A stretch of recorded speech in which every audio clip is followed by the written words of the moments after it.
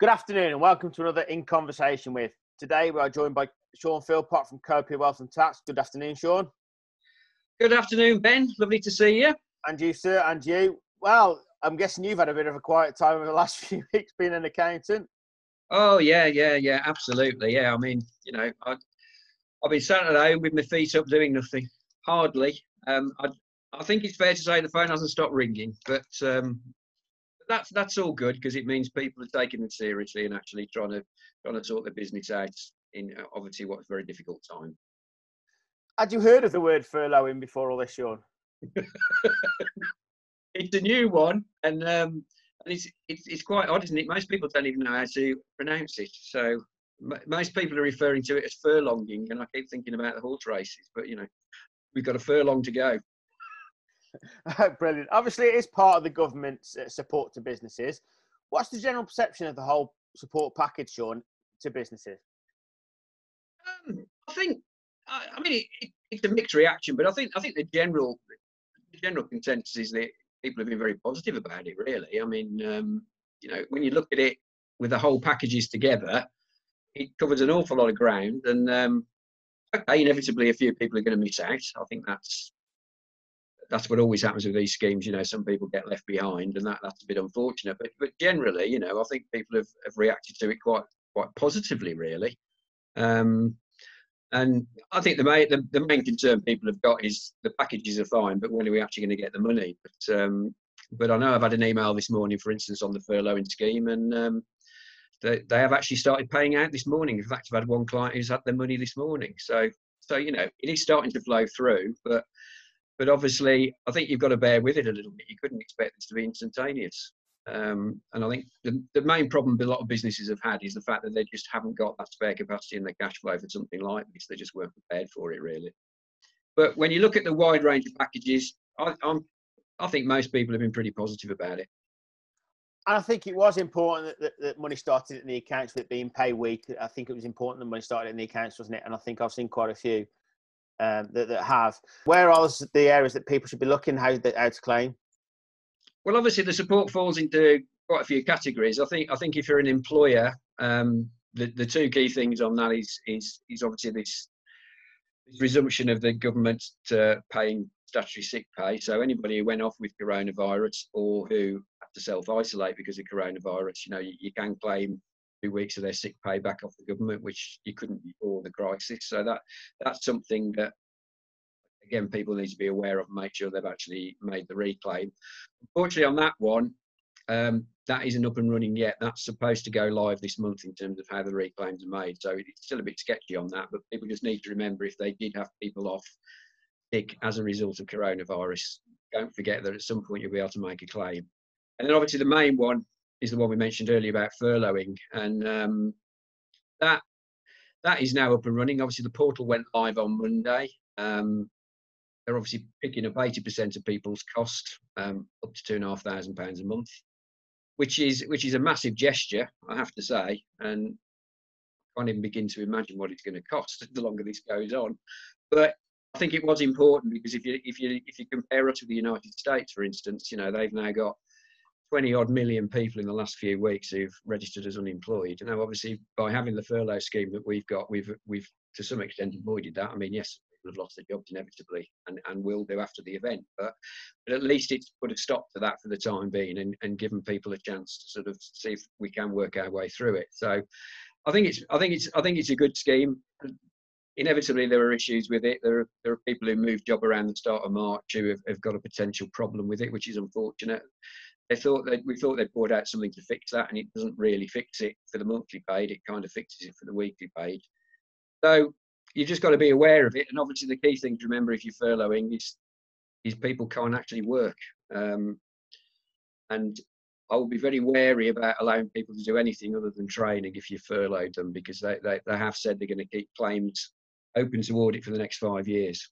So if people are claiming money that they're probably not entitled to, they should be wary, really.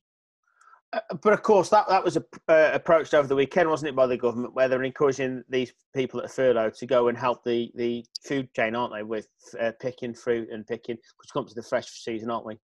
Yeah, no, absolutely. I mean, they have said from day one that, you know, if you're furloughed from a job, obviously you can't do any work for that company that employed you, but it doesn't mean that you can't go and get another job. So obviously a lot of the supermarkets are recruiting at the moment. People like Amazon are recruiting like crazy at the moment. So it does give the employees the option to go and get another job for the short term, if they want to, and there's nothing in the rules to stop that, which I think is a good thing. That brings us nicely really into self-employment, because many jobs are self-employed. What about the self-employed, Shaun? Yeah, well, obviously, yeah, huge part of the economy self-employed, and it's an area that sort of I think they felt a bit neglected at the start, because obviously the job retention scheme came out for the employed, and then self-employed sat there thinking, well, have you forgotten about us or what? But I think what you've got to remember is it was a complicated area, could be significantly open to fraud, so they needed to take a little bit of time to work out how they were going to introduce the scheme.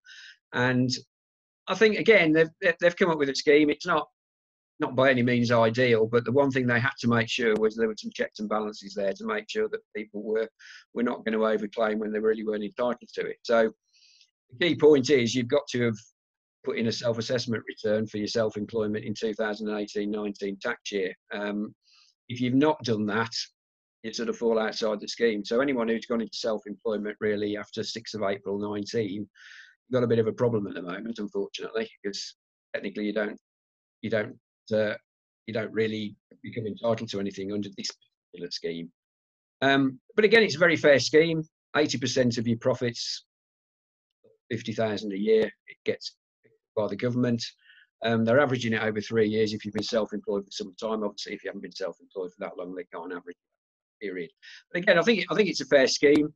And the key thing to remember with it is it's not one where you can actually go and make a direct claim. You have to wait for HMRC to get in touch with you. So what I've said on that is they've indicated no payments are going to be made until early June. So I think if you receive no correspondence from HMRC by the middle of May and you think you are entitled to something, I think you need to be getting in touch with them, because it could be for some reason you've been missed off the list. But we'll see exactly how the claim system works. It hasn't been communicated yet, but I imagine it'll be some sort of portal system like they've done with the job retention scheme. And of course, Shaun, there is gaps, isn't there? And the gaps are meant to be covered by universal credit, aren't they? But there is a lot of directors of small businesses that are missing out. What would you say to them? Well, obviously, if you're seeing other people get some support and you're not getting it, obviously you don't feel too good about it. And as I said at the start, really, with the package that government's put together, it's like anything. Some people fall through the cracks, and unfortunately, no matter how good the scheme is, it's going to affect somebody badly. And to some extent, I'd say, for goodness sake, lobby and get in touch with maybe your local MP or something to say, you know, I've fallen through the cracks here. Is there anything that can be done? But in the meantime, you've just got to look at what the alternatives are. And as you've said, universal credit is there. A few clients I've spoken to who potentially could go that route seem to be, if you like, too proud to go that route. But to me, that, you know, if you've paid into the system over the years, it's there to help you. Here's the time you need it, so don't be proud about it. You know, have a look and see if you are entitled to the universal credit. And I have heard today as well that some local councils are doing micro grants to help businesses. So there's another route there. There is many routes out there. You've got to take what you can, haven't you, and to keep your business afloat. Yeah, for sure. I mean, it is literally a case of just getting out there and seeing what you're entitled to, making sure you're getting it, and just looking at both your business and your personal cash flow, really, and just seeing where you sit. And if you've got a problem, then obviously you need to take some action. Because there is a lot of costs that can be cut as well at the moment. So I think you'll agree with me being an accountant, cash has never been so important, has it? No, well, I always say cash is king. It's always been one of my phrases. It's a well-known phrase. And I think this crisis has just sort of really affirmed that is the right approach to take. So, Shaun, we spoke about the employers and the employees now. What about the actual business themselves? Who is entitled to small business grants, and how do they go about making claims? Yeah, well, the small business grant, that was really the first thing off the blocks in a way. And there's basically two different schemes. One for just generally for small businesses, which is a £10,000 grant per business. And to be entitled to that, you obviously need to have a business premises, which is registered for business rates, and you have to be receiving some small business rates relief. But as long as you're in existence in that property on the 11th of March, and you're receiving small business rates relief, you're entitled to that £10,000 grant, no matter what the business is, no matter whether it's affected by the crisis or not. You can claim that money, and that money is coming through the local authorities. Second scheme is specifically set up for retail, hospitality, and leisure sector. Worked in a similar way, except in this particular instance, there are two different grants, one for 10,000, one for 25. The one you get depends on the rateable value of your property.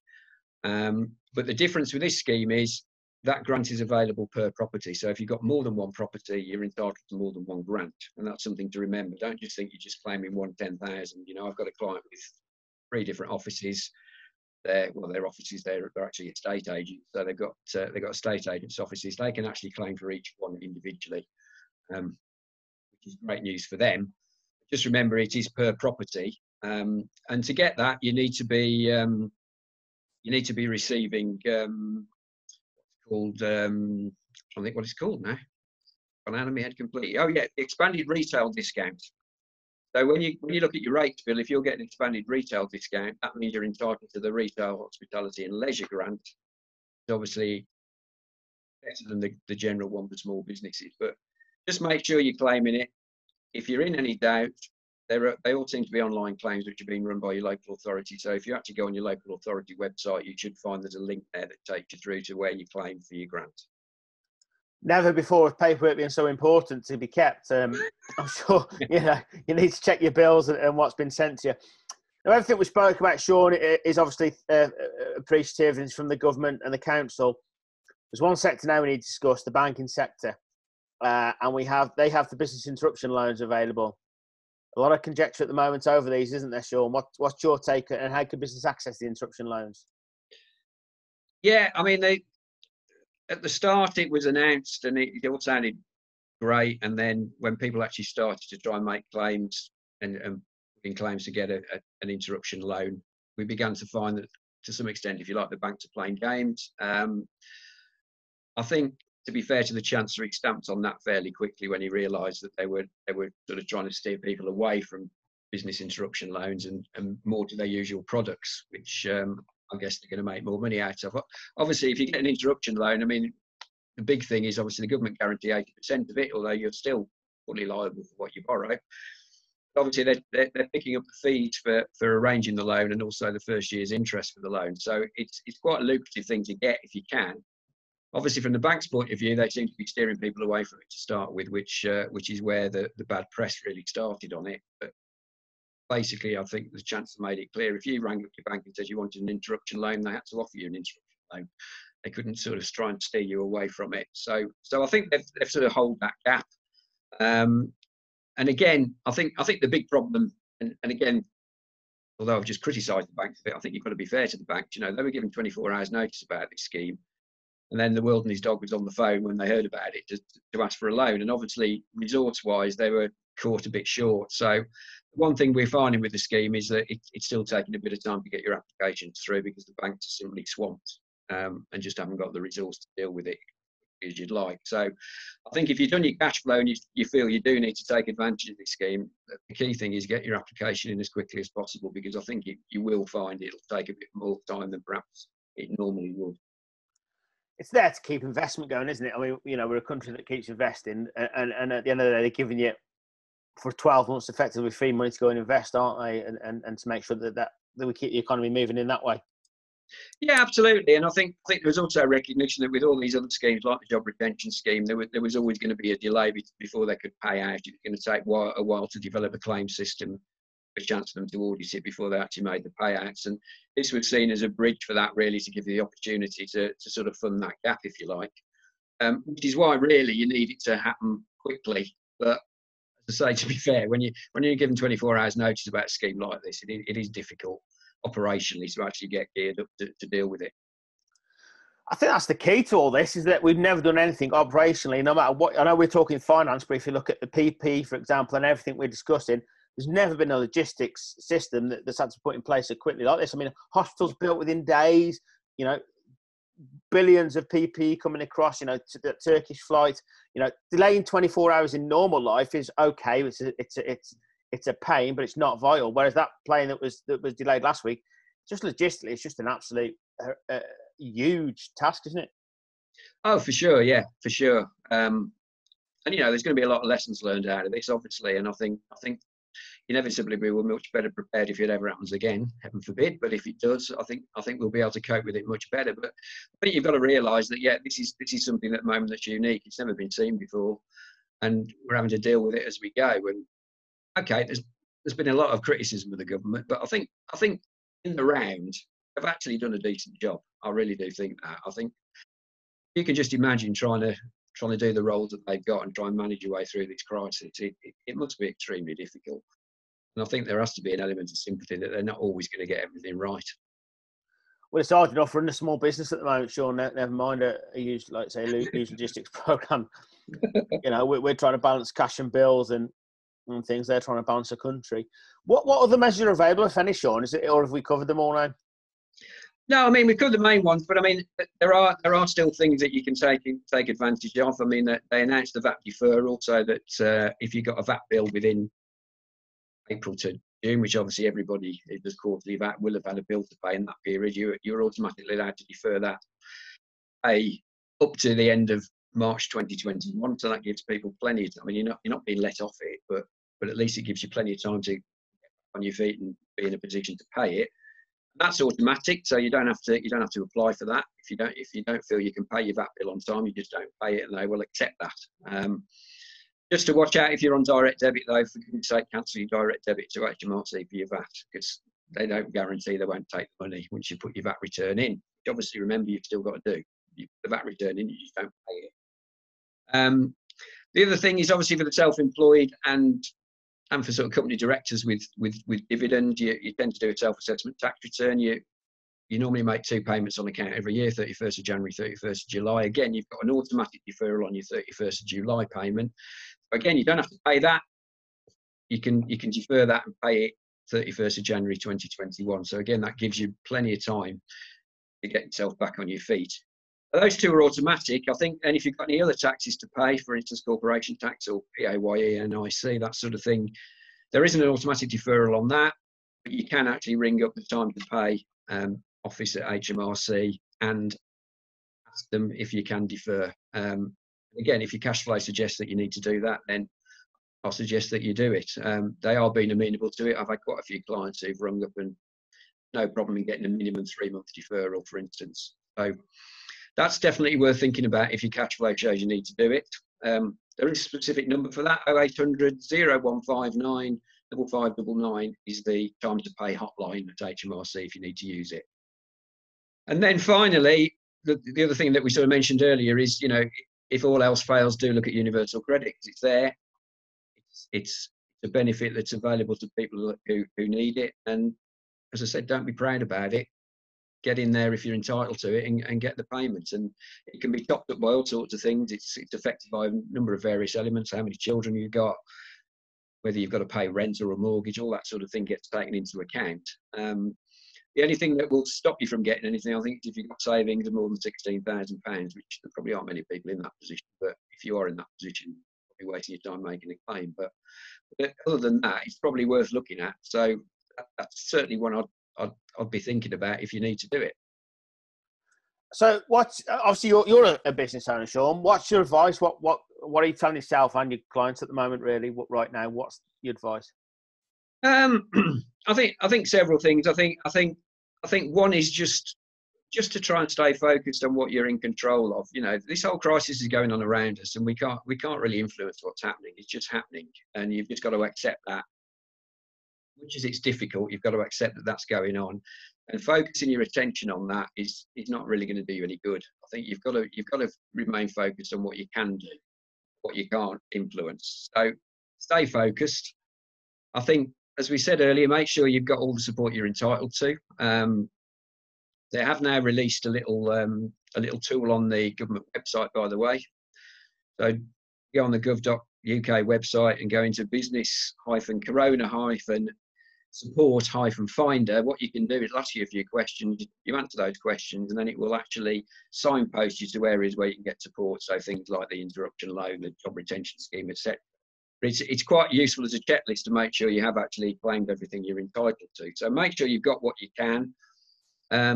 critical that you do some cash flow forecasts and actually see where your business is sitting, and whether you are going to run out of cash or not. Obviously, if you are going to run out of cash, that's a major issue. But there's still time to do something about it. So that might mean you do need to go for the business interruption loan, for instance. It might mean you need to look at deferring payments to, some of your loans, for instance, ringing up the bank and asking for a payment holiday for a while, perhaps ringing up your landlord and deferring your rent, all these sort of things that you can do. If you don't actually know what your position is in terms of your cash flow, very, very difficult to know whether you can get through it and whether there are things you can do to get through it. So important to see where your cash flow shortfalls are. And then I think the other thing with your business is also to look at what you can do with it, really. I mean, some people are just in a position where there's really very little they can do. They're just going to literally have to what they call cocoon the business, effectively, just put it into hold, mothball it, if you like, until it's ready to resume. Other people might find there's actually things they can do with a business. I mean, local restaurants, I had an email the other day, Italian restaurant, and they just announced to me they've now started doing takeaways, for instance. They've done takeaways before, but it's just a way of getting some revenue in. So they've switched their business, try and keep themselves going. So is there something you can do for that? We've heard stories about manufacturers switching production onto making PPE and things like that. These are the sort of things that potentially you can do, which at least keeps part of the business running while we get through the crisis. And the other thing is, obviously, you do need to look to the future. Hopefully we will start to come out of this fairly soon. Boris has made his announcement this morning that they're starting to look at, the way out of the situation. So it is time to use the time available you've got now while you're perhaps sat at home thinking, what am I going to do with life? Why not start thinking about how you're going to plan to get the business back on track and actually make it better perhaps than it ever was, and take advantage of the fact that maybe some of your competitors are going to fall through this. It gives you an opportunity because a lot of your competitors have disappeared as a result of the crisis. So it is an opportunity to sit back, think about your business and actually work on your business rather than in your business. And Shaun, you've been very good at giving information out during this period. Where can people get this information from that you've issued? You issue it quite regularly, don't you, every announcement? Absolutely. Well, obviously, I referred earlier to that website where you can look at the different support that's available. But if you need some more sort of grounded stuff, what I would say is go on my website, copiawealthandtax.co.uk. We've got a new section on there, and all my blogs that I've been producing over the last 4, 5, 6 weeks now on all the different types of support that's available, and other things besides. They're all there. And in fact, I've got a new blog coming out probably later today as well. So get on there, have a look, and use the advice. And obviously, if you need some help, I'm always here to help. And a phone call costs nothing, does it, Shaun, for your good self? The conversation. I won't charge for a phone call. Obviously, if I do some work for you, I will have to charge you for it because I'm in business. But I'm more than happy to give you some free advice to start with on the phone if you need it. So just pick up the phone, 01902 783 172, Copia Wealth and Tax. Shaun, thanks so much for joining us this afternoon. That's been tremendous, that has, and that's given a lot of people some really good advice. And if you have been listening and watching, please do give Shaun a call if you are struggling, but do follow the advice given. Thank you very much.